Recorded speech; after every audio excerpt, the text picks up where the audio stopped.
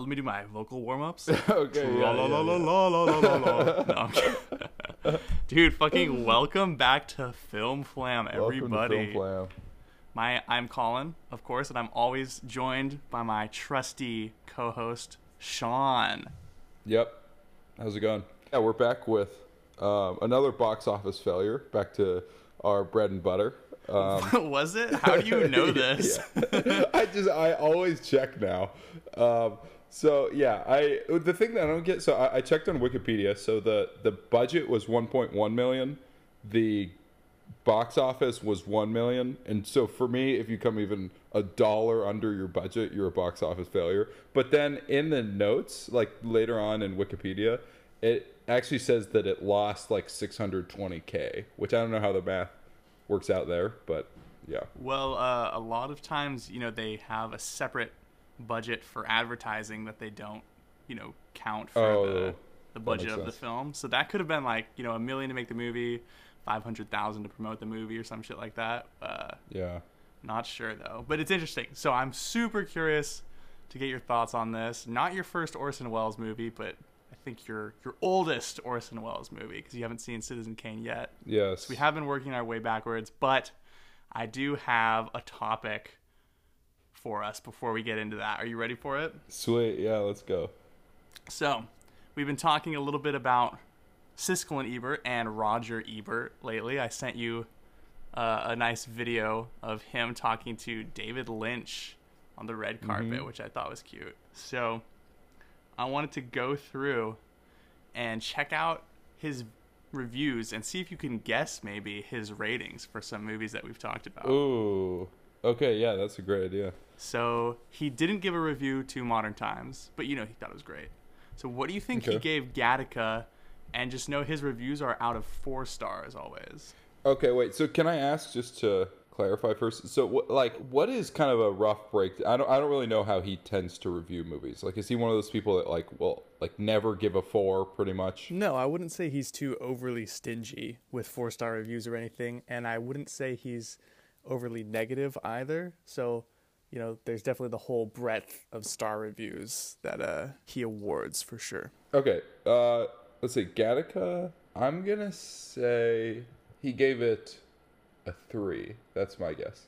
To me, that felt like a very, very solid movie. Engaging, interesting themes, good shots, like aesthetic movie. But yeah, I don't feel like that movie doesn't really like reach into your soul. I don't think, at least not for me. So he actually gave Gattaca 3.5 stars. Really? So okay. You were indeed very close, but not quite on the mark there.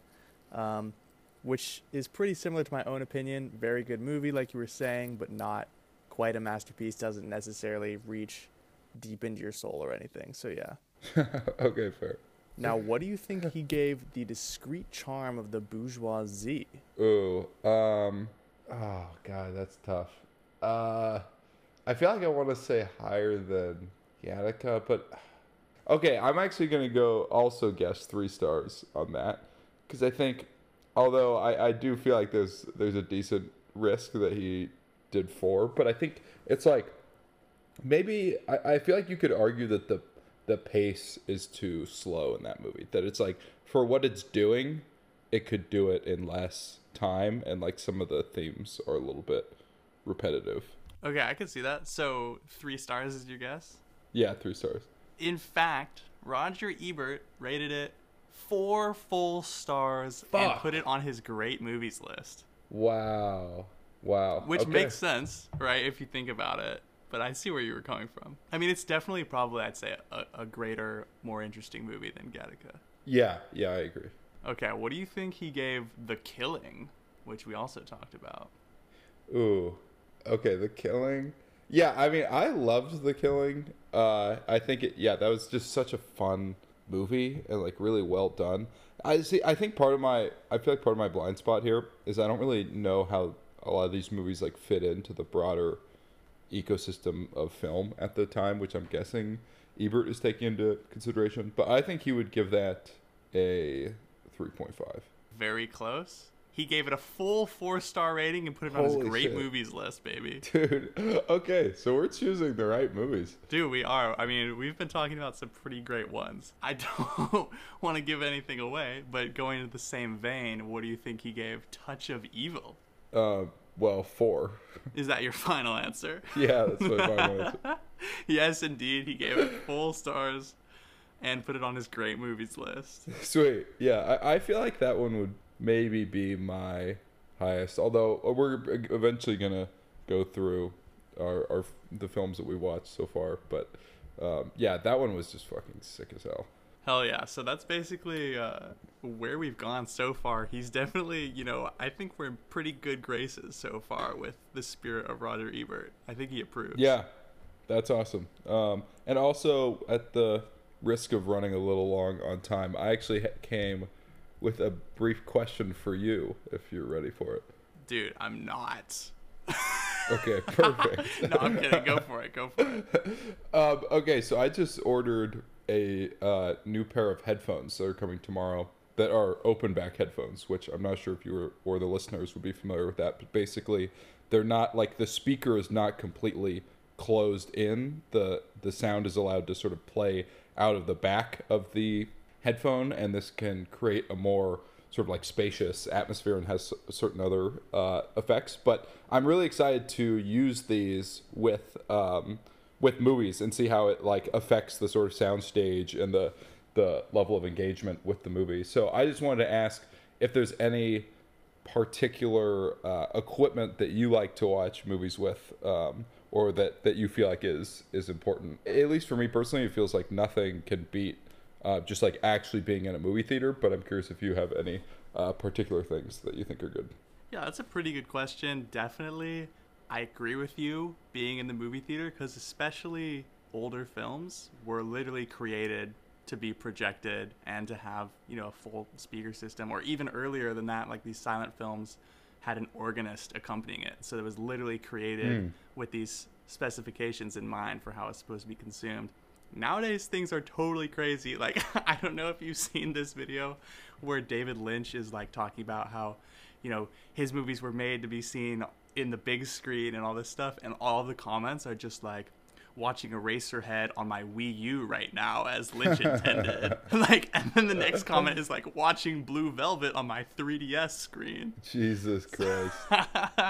So I'm not quite that bad. I will watch some films on my computer screen, especially because that's the easiest way to just look them up on Google and find a free version. But I would definitely concede that it's not, the best way always. Yeah. But also, I'm not sure about headphones. Like, it's definitely old films were not created with the intention that somebody would be using headphones to listen to the audio. Yeah, I think that's fair, but I also think that, like, just because they weren't created with that intention doesn't mean that they wouldn't be better with them. And, like, I am definitely not going to be able to, like, afford a speaker setup, like one of those, like, really nice multiple speaker setups that you can use for films. So, like, headphones, I feel like, are the next best. But, yeah, I'll report back. Yeah, that makes sense. I probably agree with that. Although, wouldn't you want to eventually have, like, a really nice speaker setup? It's a good question. I think, like, maybe, but I honestly do feel like, well, one, I just personally love wearing headphones. Like, I would like to pretty much wear headphones all day if I could. But also, I think that for, like, $1,000 or something, however much you could spend on a speaker setup, you could probably get a pair of headphones that would be better. That could be wrong, though, and that's probably somewhat blasphemous, but... I mean, what if you're watching movies with another person, though? You're not going to both be wearing synchronized headphones. That's just crazy. That's a good point. Yeah. For other people, that definitely makes sense. But one thing, the, like, kind of absurd combination of old school and new school that is possible now.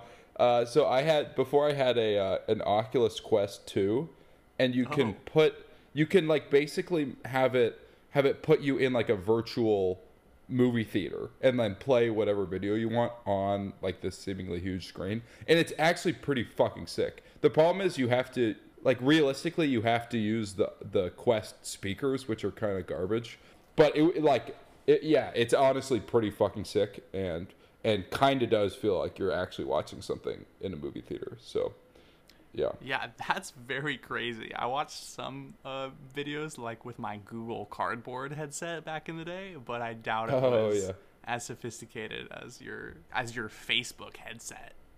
Yeah, yeah. Have you ever tried one? Not that specific one, but my friends had like a higher tier version, you know. Oh, nice. Okay, yeah, yeah. I mean, I think it's pretty fucking insane technology, honestly. I think it's nowhere near where it needs to be for it to actually be not shit. Really? Okay. Well, I guess we can table that disagreement for now. Yeah. Here's a question though: would you watch the Magnificent Ambersons in your fucking Oculus headset? No. Next question. Let's get on to talking about it though. I'm too anxious. Yeah. So yeah, what are your first thoughts on it? Dude, give me your first thoughts on it. Okay, yeah. I mean, I gotta say, it was like I felt pretty weird watching the movie. Like it's like very like all the different little social interactions and the dynamics and relationships between all the different people are just pretty fucking bizarre. And that you have like the aunt, who's just like completely batty and like kind of awesome. You have George, who just fucking sucks ass.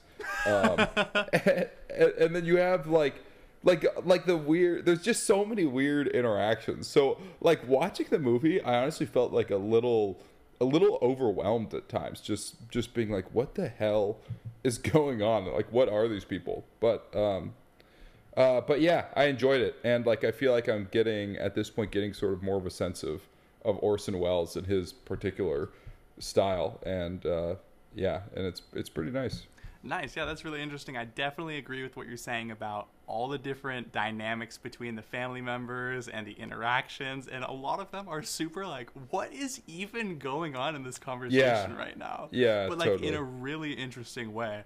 So I definitely appreciated that. And like you're saying, the Aunt Fanny, she was maybe the most interesting character. She was I totally agree. Character. Yeah, I fucking loved her. Like, she's like so melodramatic and like has like such weird perceptions of everything. Like, yeah, I don't know, there's so much to talk about with her, but yeah, I think honestly she was my favorite character overall.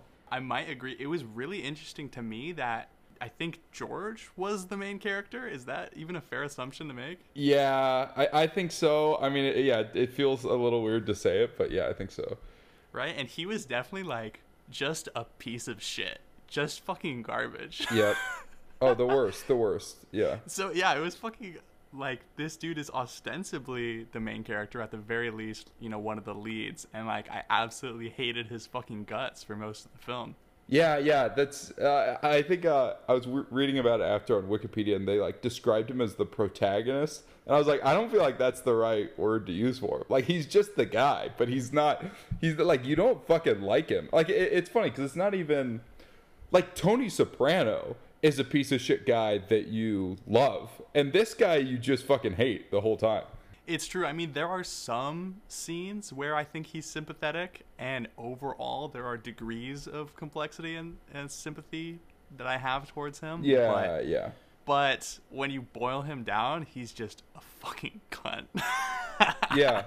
And he's also like, he's very weird socially. Like, he's not like on the spectrum or whatever, but I don't think, but some of the stuff is just so strange. Like at the initial party, the like way that he's talking to Lucy, or just like, that was honestly one of the things that first hooked me about the movie, was just how odd the way that they were interacting was. And a lot of it was him just putting things strangely or being like weirdly domineering in a way that was like totally not fitting, but then she would sort of go along with it. It was just so much weird, like kind of like just wrong social stuff. Dude, literally, I think, yeah, that first, like, ballroom scene or whatever it was, he's, like, referring to everybody as, oh, that queer-looking duck over there. Yeah. Duck, and saying, like, oh, they're getting so fresh, and, like, all this weird shit. Yeah. You're right, she's just, like, going along with it, and I really did like the character of Lucy overall.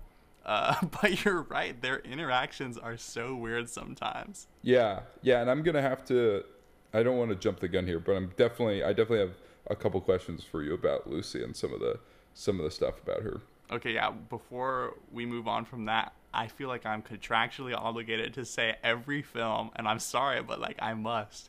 She is a handsome woman. Oh my god! Damn, dude. Dude, that's funny you say that, because when they were doing their like carriage ride thing, I was looking at her and I was like, I think I was kind of thinking like, Colin's not gonna say that this time. But then there are a couple other times where it's like, okay, yeah, no, she's a very beautiful woman. Yeah, dude, I can't help it. I feel like in all of these movies, they're like, let's get a fucking 9 to play our love interest or something. Yeah. And George is not like a particularly good looking. I mean, he's not bad, but he's like not strikingly handsome or anything.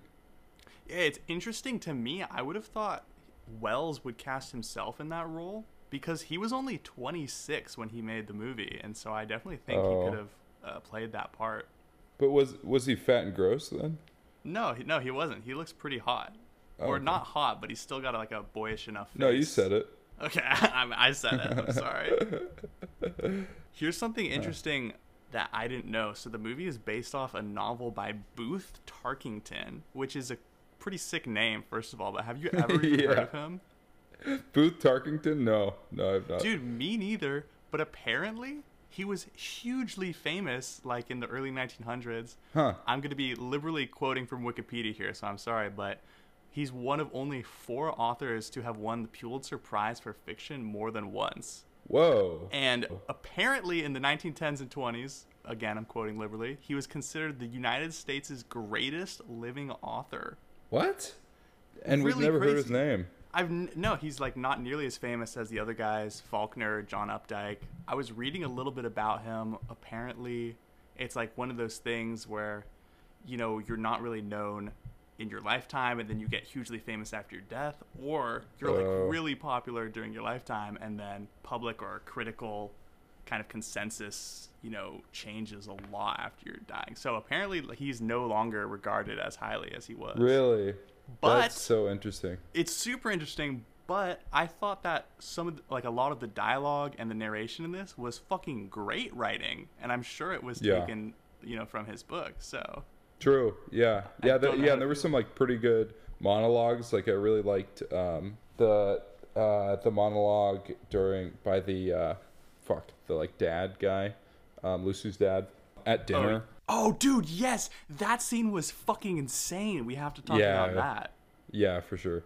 So yeah, that character's name is Eugene, and I did get confused because sometimes they're calling him Gene, and I was like, is Gene a different character? But no, it's the same guy. And he is played by Joseph Cotton, who is also, along with a few other actors in this film, from Citizen Kane.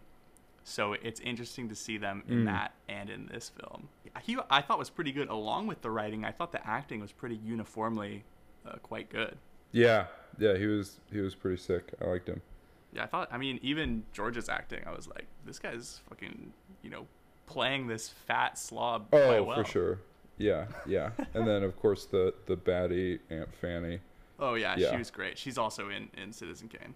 Definitely, I have a few scenes written down. I took way too many notes, but also, if you have any scenes you want to talk about, kind of somewhat chronologically, let's hit that shit. Yeah, let's see. I don't really think I have any particular ones flagged at the beginning, so we can jump into yours.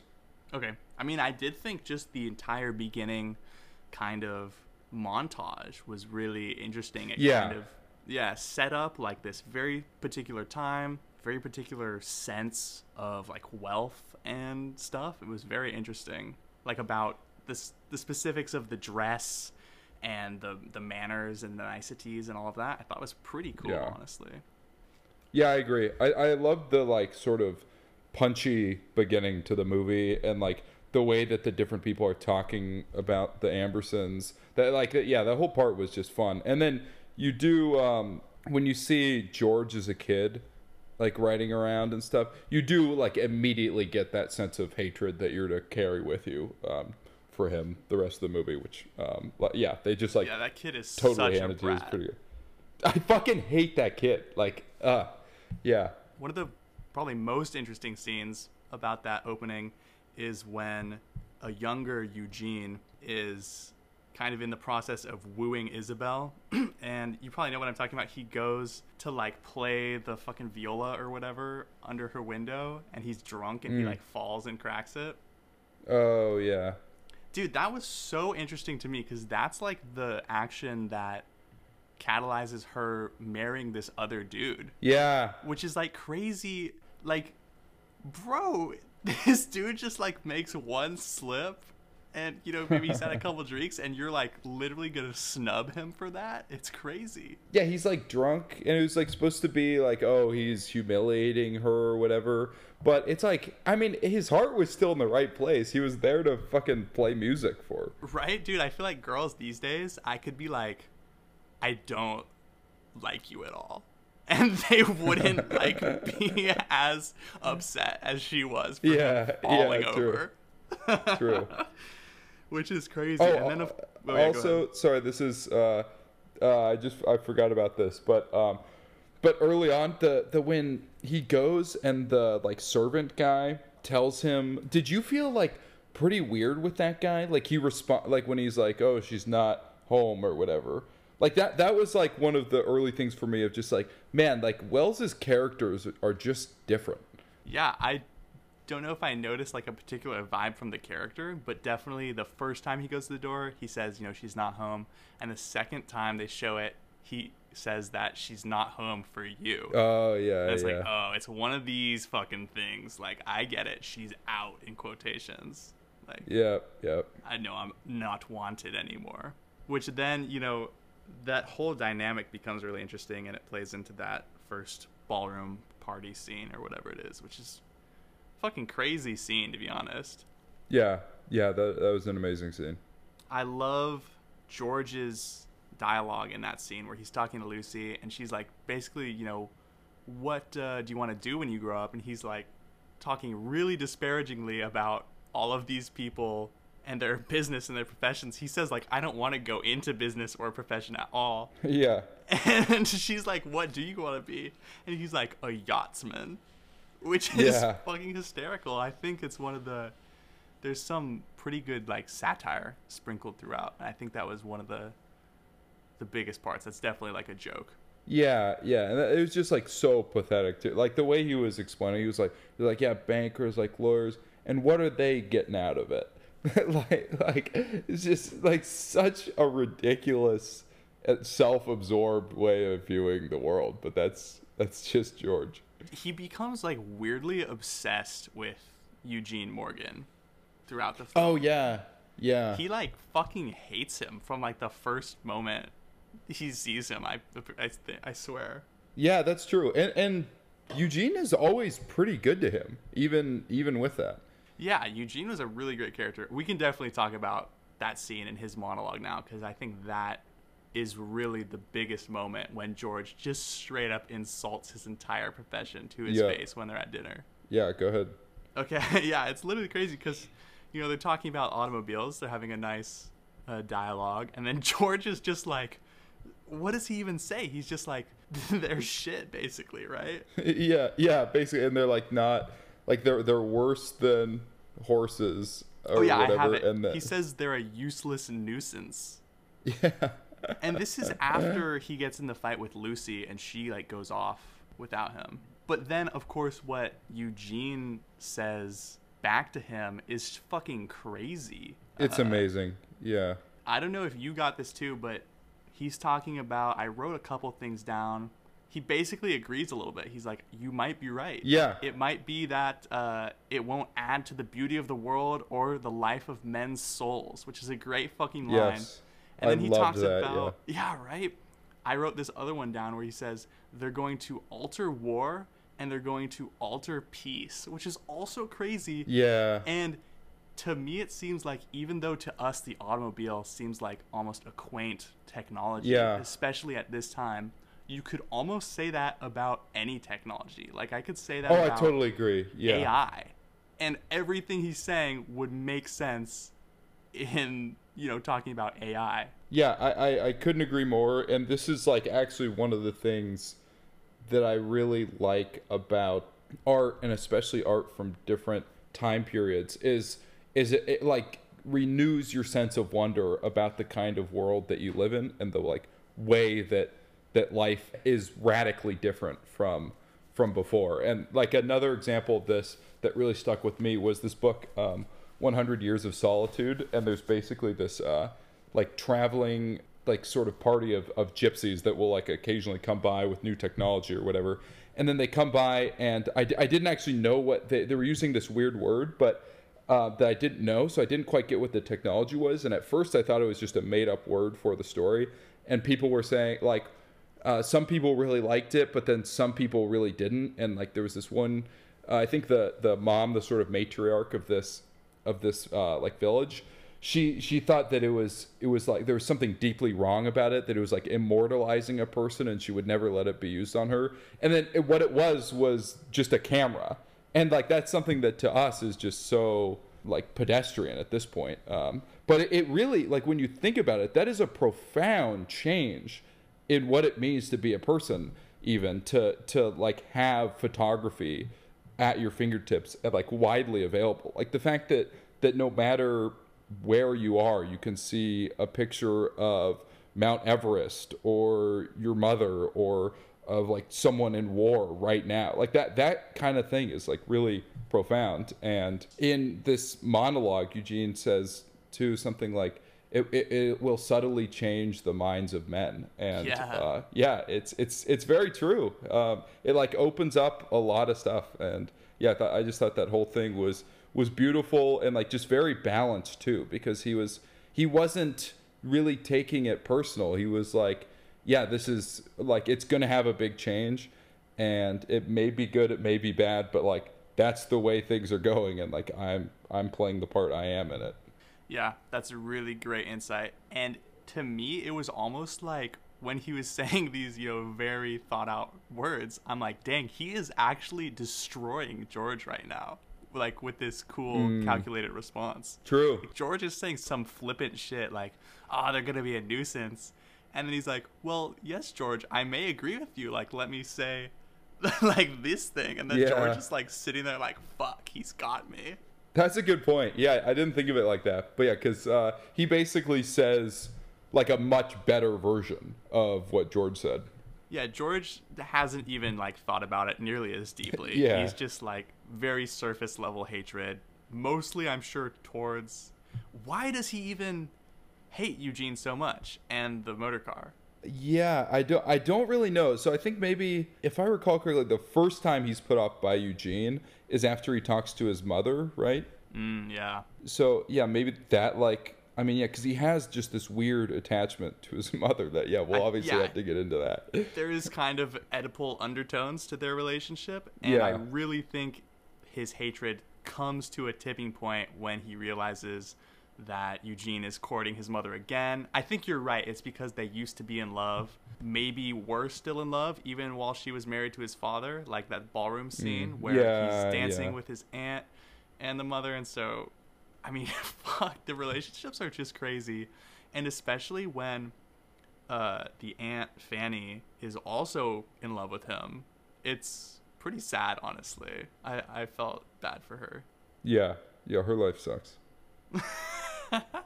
Yeah, there's like she admits later in a scene that he wouldn't have even looked at her even if Isabel like didn't exist or something like that. And it's like, damn, Fanny, you poor girl. Yeah, Fanny really deserves better. And another thing on the hating Eugene point, I just thought, and obviously it's all like setting up the like crashing and then him going into the horseless carriage, but when they go by and he's just like, get a horse. Like, I thought that was pretty hilarious. That scene was pretty great though, when they fall out of his carrot or the sleigh, and he like rolls on top of Lucy and is like kissing her, and her dad's right fucking there and is like, bro, like, what's up? Yeah, actually that's a good point. That I feel like that is maybe the first or one of the first times that we see just how cool Eugene is going to be to George, because he's like literally just watching him like make out with his daughter on the fucking ground, and he's like not even weird about it. He's actually a little bit like warm about it, and almost if anything seems to be like either if not neutral, then like slightly positive, like, oh, this is kind of a nice little romantic thing, which is like crazy for a dad of a daughter to be like, but that's just the kind of guy he is. Yeah, it is crazy, and one of the characters even mentions how much of a dick George is being to Eugene while trying to like woo and marry his daughter, and it's like, Yeah, you know, that's an interesting way to go about it, and he even gets like pissed, so it's such a weird dynamic. yeah. And then so you were talking about earlier times that you did feel sympathetic to George, and I think one for me was when he was having to like pump the horseless carriage or whatever, when he was like sort of behind and he was just like totally left out and failing. I was so You didn't feel annoyed bad? at him during that scene. Why? Literally, he's like, they're like, fucking push this thing so we can start up. He's like barely yeah. pushing and doing jack shit and like acting like, oh, the smoke is like, oh, getting in my face. It's like, dude, shut the fuck up and push this shit so your mother, your aunt, like your girlfriend Yeah. can get out of this shit. And then they have to get the uncle, Jack, to like jump out and push it too, and only then does it start, if I recall.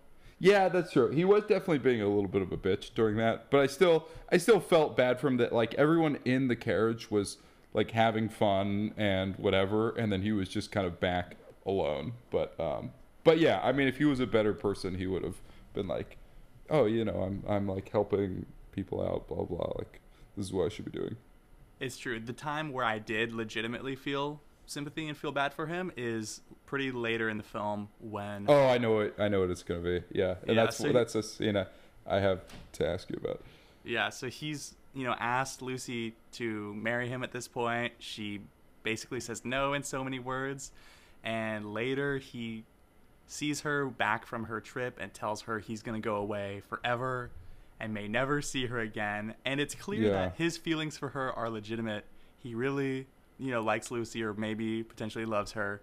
And she is so unfazed, you know, apparently unfazed by him telling her that he's going away forever. She says all this shit like, oh, you know, well, have a great trip. Like, that should be fun. And he's like, no, you don't understand. Yeah. Like, we'll never see each other again. She's like, oh, I'm sure it'll be great. And he definitely is so upset in that moment. And I just love that scene because it becomes apparent afterwards that she is very upset as well. She, like, is such an interesting character because she kind of knows he's a little bitch. And she, you know, like, puts him in his place a few times previously in the movie, especially when she says she's not going to marry him for certain reasons, talks to him about professions he's going into, why she hates her father's profession, all this stuff. But she really does care for him, which is when he finally leaves. She looks very sad, and then she goes into the drugstore and faints, presumably. I think that's what happened. Okay. Do you know what I'm talking about? Interesting. And so, yeah, I know what you're talking about. So you were taking that as her being pretty upset that he was leaving? Definitely she was. And that is shown later in the film when they have the scene with her and her dad talking about the Native American names. Do you know what I'm talking about? Yeah, yeah. And it's kind of like a veiled allegory for her feelings for George and how she'll potentially never get over him. Oh, interesting. Okay, I see what you mean. With them, like the way that they named the spot and that stuff. Yeah, and so she says there was a leader of the tribe that, you know, was really cocky and they hated, so they pushed him out in a canoe and like pushed him to the ocean and never saw him again. But that they couldn't name a new leader. Even though they hated this guy and never wanted to see him again, they didn't know how to replace him. And for me, that was very clearly, you know, supposed to be how she felt about George. Interesting. See, to me, yeah, I mean, I'll have to go back because I didn't get the sense that she actually cared about him that at that point there was like much of an emotional thing. But I did find it pretty perplexing how she responded to him when he was saying he was leaving. Oh, I loved that response. She was definitely hiding, and she does that in other points of the film. You know, she's putting on this face, but it becomes apparent like when he leaves, there's a close-up of her, and she looks really sad. And then, of course, she goes to the drugstore and asks for, like, ammonia and water. You know, because, like, it's kind of like a Southern Belle thing. Like, oh, I have the ethers. And then it pans away from her. And I swear that it was supposed to be her fainting. Is that what you interpreted it as too? Yeah, I wasn't sure because like he says something like to her, the pharmacist, which is weird, but they don't show you. So, but he says, I think for that gosh I think that sakes, makes sense. miss. Yeah. Which is, I don't know. I feel like she like slumped over, and he's like, "Oh, for gosh sakes, miss! Like what? Oh no." Yeah, it could be. I'll have to check that out again because I felt like it was more like sort of conversational, but I don't know. That's interesting though, I guess. Okay, yeah. Well, how did you... well, because I don't know, because I just played the clip back, and I don't know. It doesn't feel like the way you would say it. It doesn't feel like the way you would say it though if someone was like actually unconscious. But regardless, something happens with her. So yeah. But anyways, were you gonna ask something? How did you feel about that scene and her reaction, and George choosing to, you know, go abroad with his mother, and their feelings, and did you feel sorry for George and all that stuff? Yeah, I mean, well, George is just a sick fuck, so like that's so weird that he was leaving on that trip. Like it was like, yeah, he basically just didn't want his mom to be with Eugene. So it's like, ugh, yeah, I don't know. That whole thing was just fucking weird. He's just such a child. So I did feel bad for him a little bit with her reaction, and that was just like a weird. I mean, her reaction was just creepy. It was like, it wasn't even like a, you know, I see what you're saying. I get why you're feeling how you're feeling. I don't feel exactly the same way, but like, whatever. Like there was nothing like that. Like there was no connection really with even the idea that this was a pretty or could be a pretty important thing, and that was just like weird and kind of disturbing. Interesting. Yeah, I loved it. I thought it was awesome the way they played that scene. But, and like you're saying, it's weird that he's like, okay, yeah, you're not going to get my mother. I'm going to go away with her. But it's almost even more weird that the mom is down. She's like, yeah, I'll go live with you abroad, and we're potentially not going to make, you know, any plans to come back, even though the dude I love who's trying to marry me is like here waiting for me. Because she's just like such a good mother, or like in a certain way she is. Like she just like cares about him so much, and then is willing to do that for him, even though it's like for this fucking like twisted logic. But she's very doting on him, and that is super apparent in like her deathbed scene where she's like, oh, did you eat enough? Or like, did you get something to eat? Was it enough? And like, she's fucking like laying in bed dying meanwhile. And it's like, bro, fuck George at this point. Like, honestly. Which is then like, she's like, oh, I would have liked to have seen Eugene. And like, of course, he could go run down and get him. Bro. But of course he's not going to fucking do that. He wouldn't do it if she asked directly. That scene was fucking devastating. Yeah. When she says, I would have liked to see him one last time. And you know she means it, because she's not going to be able to see him again because she's going to die. And so why was like everyone trying to keep him from seeing her? See, I legitimately think at that point the doctor was like, she can't have any excitement, like she needs to rest, because the Uncle Jack was pretty chill the entire movie. I don't think he had any machinations or ulterior motives. So when he was like, sorry, like Eugene, come back later, I think he was being, you know, serious and just looking out for her. True. But still, it was horrible, and I think potentially George realizes at that moment, like, I fucked up big time here. Yeah, I fucking hope so. I mean, if he has any humanity in him. I mean, he later is like praying on the same bed, I believe, and like repenting to his mother and God. So potentially it's, you know, for that action, but most likely for many, many others. Yeah, true. All right, let's move towards the end of the narrative now. Yeah. I wrote down, WTF, Isabel's sick. Why Gene can't visit. So those are my notes on that scene we were just talking about. That's funny. I did write, thank goodness he didn't lie and say Gene didn't visit, because I almost thought he was going to do that and be like, no, he hasn't asked about you. He doesn't care about you anymore. But I was like, okay, thank fuck this dude, you know. Yeah. The only other things I wrote down were when Uncle Jack is leaving and they're in the train station, he has a really great speech to George about talking about, like, I was always fond of you, even when I hated your guts and thought you should be hanged and all this shit. And I was like, I'm loving this speech. Oh, yeah, yeah. Yeah, that was sick. And then, dude, yeah, we have to talk about the ending, basically. Yeah. Because, as I'm sure you're aware, I mean, I fucking hated the ending. What about you? Yeah, I mean, I honestly didn't hate it that much, but apparently I'm fucking wrong because everyone hates it. I did not realize that, like, when I watched it, that Eugene was implying that he was gonna, like, take care of George financially. I thought the implication was, like, he was being good to George, and that was, like, part of that, like, showed that he really was being true to the mom. Yeah, was, like, being a good lover, basically. And so that part I liked. I thought that was, like, kind of cool and, like, fit with his broader character. But I didn't realize that he was just gonna, like, give money to George until I read that. No, I agree with you. Definitely where he's, you know, saying that he's being true to Isabel by, like, taking care of him. I thought that was cool. But, you know, I thought the scene where George is praying and there's the Wells's narration comes down saying that he got his, like, comeuppance in the end, like, by 3 times, and, like, nobody there even remembered him. And I was like, okay, this is good shit. Like, this is what I want to see happen. Like, have like a really dark, dour ending from this. And then there's, like, this scene where, which felt tacked on to me, where, you know, he's in the law office and the dude is like, oh no, I'll hook you up. I'm like, no, what the fuck? Stop giving this dude allowances. Like, do not hook him up. Yeah, that's true. And that was actually beforehand, like, this though, weird... I think. Was it? Yeah, which is weird. But yeah, I sorry, okay. I shouldn't interrupt that, because yeah, I agree with what you're saying.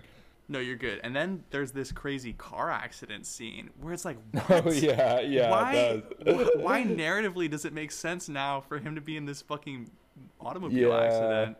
Which I'm, like, still okay with. I'm okay with that. And then this last scene is where I really got pissed. George isn't even in this scene. They, like, literally didn't even care to, like, get his actor for the fucking reshoots they did, I guess. But Franny and Gene are, like, walking down, and he's like, you know, in the end, he, like, apologized and everything is good, and he, like, redeemed himself, and we're all chilling now. Yeah. And then it's like the end. It's like, yeah, what no, that, the fuck? Yeah. That's honestly kind of pathetic. Like, I don't even know. It rang so untrue for the entire narrative. Yeah, and that it's almost like, okay, so if you're, like, a studio and you're trying to make things more positive or something for, like, a broader appeal, that just feels like a pathetic attempt at doing that. Like you didn't just change what the whole movie was by that like quick caveat at the end. Bro, it goes even deeper than that. I also thought maybe, you know, the last few scenes or few minutes that they, you know, cut and changed, and we were talking in a previous podcast about the kind of internal politics of filmmaking. So we're going to have to get into this a little bit because Wells is making this movie, and then he goes to fucking Brazil during Carnival to shoot this, like, I think propaganda film with, like, the U.S. government and shit. What? Like, I don't know the full... Yeah, I'm serious. And while he's literally in South America, the studio does, like, a surprise screening, and it doesn't do well, and they're like, fuck, we gotta change this whole shit. So just like how in Touch of Evil, they made a bunch of changes, and then he was like, no, please don't make these changes. Except, since he was in a different fucking country, they got away with it, and they cut 40 minutes out of the movie, dude. Fuck that. Isn't that fucked? Yeah, that is fucked. That's... And so, the version we saw is, like, a hugely truncated version. The version I watched was an hour and 28 minutes, and the real version is, like, 2 hours. Or something, 2 and 8 minutes, and I or read something that they destroyed the, like, bits that they cut out. Like, it's literally not, you can't even find it. Like, at best, I think you can find, like, stills. This is why it's a fascinating and heartbreaking film, because to me, it's still very good. And obviously, we're talking about these situations where, or these scenes where there's shortcomings or it doesn't quite fit in. And you can't help but think, like, what would it have been with Wells' original vision? He had just made 1 year before Citizen Kane. Yeah. Would this have been Citizen Kane 2? Or are we deluding ourselves? And it would be way worse, you know, without.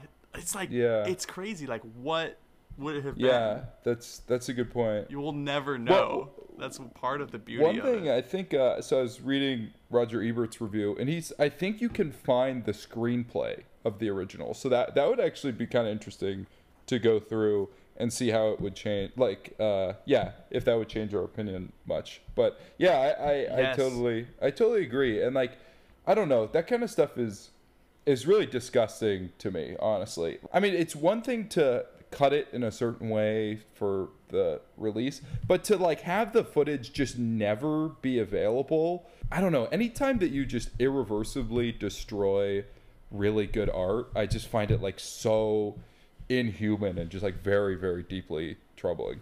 Dude, any art at all. I agree with you. It's repugnant to think of. This is a tiny bit of a tangent, but I was looking up one of these silent film stars who I like and going through the Wikipedia of their filmography, and dozens upon dozens of their earlier films are lost and brutal. will probably never be seen again. It's Yeah. brutal. It's crazy to think about. Even if it's like a really slight film in their filmography, it's like we'll never know anymore.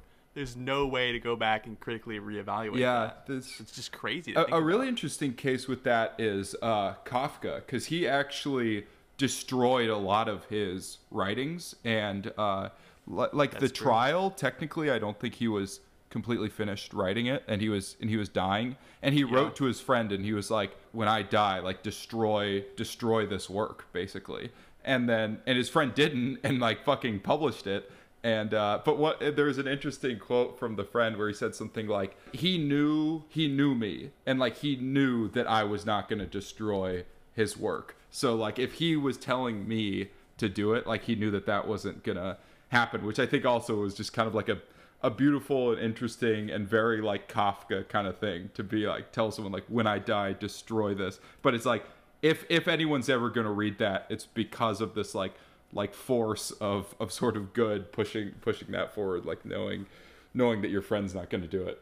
I have to go on a tiny bit of a tangent because, yeah, his friend and literary executor, Max Brod, who, the crazy thing is, Max Brod is incredibly famous just for being the guy who edited and published Kafka's shit, even though he was a prolific writer, musician of his own right, like way more publishing things in his lifetime than Kafka. But we don't even care about that shit anymore. We care about the shit that a dude was like, this is terrible, I never want it to see the light of day, please burn it all. Just fucking madness. So yeah, it's crazy how art works like that. But in the case of the Magnificent Ambersons, it's interesting to think that maybe one of the reasons the movie has such a reputation is because we'll never know this mythical version we've built up in our minds that is potentially like this great masterpiece that can never be disproven.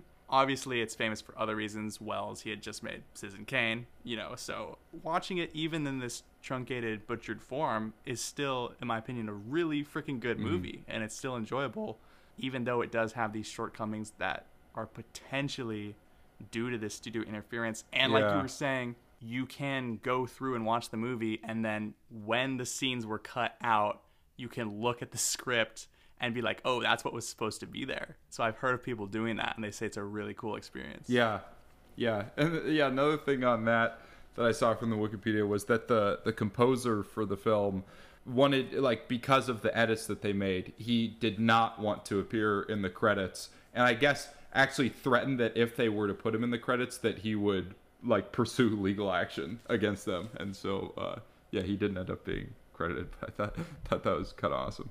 Yeah, it's fucked though. Like, not only did they cut up the movie, but they cut up the music for it. Why are you doing all this shit?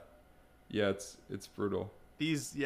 At the same time, I do kind of want to like as much as I enjoy shitting on them and like dislike some of their decisions, I do genuinely think that like the studios play an important role, and sometimes I think it can be things like that can actually unfortunately be the right decisions. And like this stuff costs money, a lot of money to produce, and that has to come from somewhere. So I think sometimes like tough decisions just have to be made. But that being said, I do think it's still not the right thing.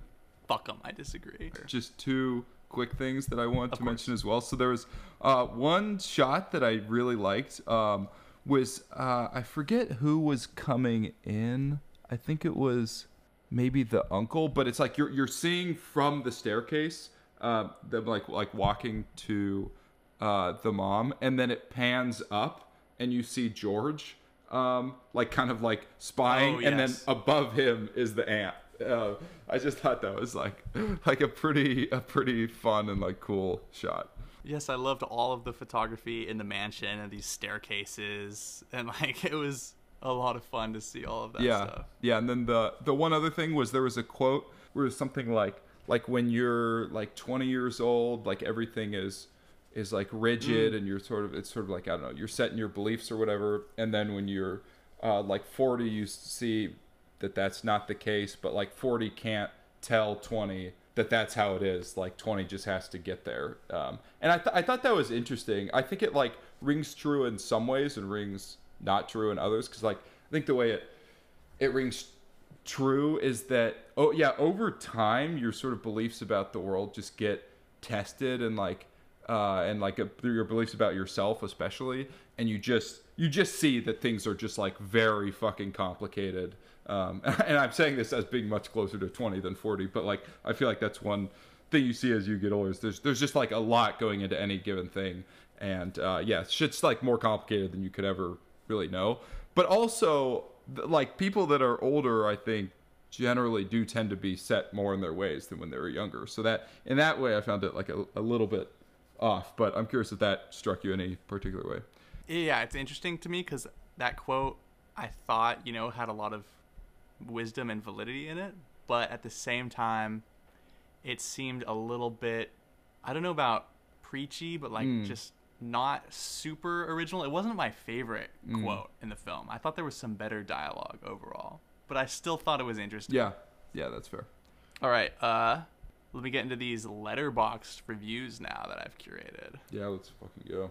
Our favorite segment. Yes. So here's one by Phoebe, who says, "There were like 53 shots in this that were so breathtaking, part of my soul actually died.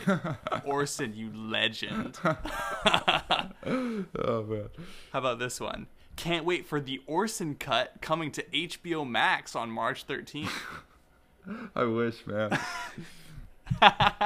Everybody wishes. Yeah, I like that one. How about this one? "Agnes Moorehead invented acting." And that's the actress who played Franny. Oh, nice. Yeah, honestly. That was, God, that was amazing. And also... She only gave it 3 stars, though. Oh, God damn it. There was an interesting bit about... I think this was also Wikipedia, our trusted source, where Wells kept telling Fanny, whoever plays her, to like... He would give her these weird kind of like enigmatic instructions. I think they shot the scene where she's like leaning against the boiler like 11 times. And the way she described it was... That scene was sick, though. Yeah, it was really good. And it was interesting how she described it, is that he's like... She said that basically his directing style is to constantly give... Or he always gives sort of like oblique instructions. And so this sounded like he was basically like trying to tweak her in all of these different little ways, and then it ended up with that amazing scene that we got. I wonder if that's the 11th take. I guess we'll never know. How about this one? "Agnes Moorehead scream sobbing because she only has $28 to her name is a little too relatable, if you ask me." That person only gave it 2.5 stars, though. God damn. This is fucked. Oh yeah, this one's fucked. This guy says, "It's hot take time. I think that the Wells lad was a bit of a cinematic one-hit wonder," which is fucking false, as we know. He's referring to Citizen Kane, right? Yeah. And saying that he never made another good film, which is absolute bullshit. Yeah, that's a wild take. That's funny. And dude rated it 3.5 stars. Okay, wait, this one's good. Justin says, "My favorite genre is rich people walking around gigantic gothic mansions in black and white as the world crumbles around them." That's good. Okay, one last one. Okay, 2 last ones. This guy says, "I fucking hate you, Georgie. I hate you so damn much." And we got one last one Boy, did that ending stink. Damn you, RKO Pictures. Damn you to hell. Yeah, yeah. Agree with both of those. Which is a Planet of the Apes reference, too. Mm. So, yeah, any last parting thoughts or conclusions, my good Sean? Yeah, I mean, I think it was clearly a good movie. I will say that, like, I don't feel like I necessarily enjoyed it as much as our previous movies in some ways, but yeah, it was definitely good, definitely a good watch, and fuck George. Dude, that's very interesting because I enjoyed it a lot. I was having fun. I was just like, dude, I'm having fun watching this freaking movie, dude. But I think that's just how much I like, the style of Wells and his actors and his narration. Oh, and one last thing we have to talk about is the ending credits, because I thought those were fucking awesome. Yeah, frankly I didn't really watch them, but I'm looking through them now. Dude, are you shitting me? You have to go back. I'll literally send you a video. It's so classy. He's like narrating all of the parts, and there's like these really nice visuals to go along with, the set dressings by this guy, and there's like a nice thing, and he's, and I'm Orson Welles. I wrote and directed the picture. It's fucking nice. Awesome. Okay, Yeah. Sweet. It's a lot of fun way to end the film. They should do it all like that. Cool. All right, that's it. Sweet. What's our next movie, Sean? It's your turn, baby. Yeah, well, I was thinking maybe we could do a Lynch one. So, I'm not. Oh. Yeah, I would be stoked to do that because I've still only seen 2 of his movies, but I was thinking like maybe Eraserhead, Inland Empire. What would you want to do between Eraserhead and Inland Empire? I've never heard anything about Inland Empire, so I'm kind of curious about that. Okay, let's fucking do it. Okay, down. Lynch, coming for you next on my Wii U screen. Yeah, yes. Dude, I did watch once the movie Black Klansman on a phone. I think our internet was out. It was the only way to do it. That was actually a pretty fucking fun movie, by the way. I don't know if you've seen it. I have not. Spike Lee, right? Maybe. It's fun though. It's like, yeah, it's okay. It's really good. But also, and this is news not only to our listeners but to you as well. But if you would like to write in to our mailbag, email us at realfilmflampod@gmail.com, and we will read your mail and respond to it. And you can ridicule us and make us feel bad and try and make us quit the podcast or whatever you want to do, and we will read it for the world to hear. They're gonna just ask anything, or is there a specific question or about a film? I mean, whatever they want to write, I think. Okay, sounds good. That's real Film Flam Pod as opposed to the fake one. Yeah, if filmflampod@gmail is just some fake losers, so don't write to them. It's real. It's kind of like the real Donald Trump. That's like us. All right, sounds good. I'm excited to see if anything comes of that. Thanks for putting that together. Hell yeah. My pleasure. And thank you all for listening. Film Flammers. Okay. Until next time, Film Flammers. All right. Peace.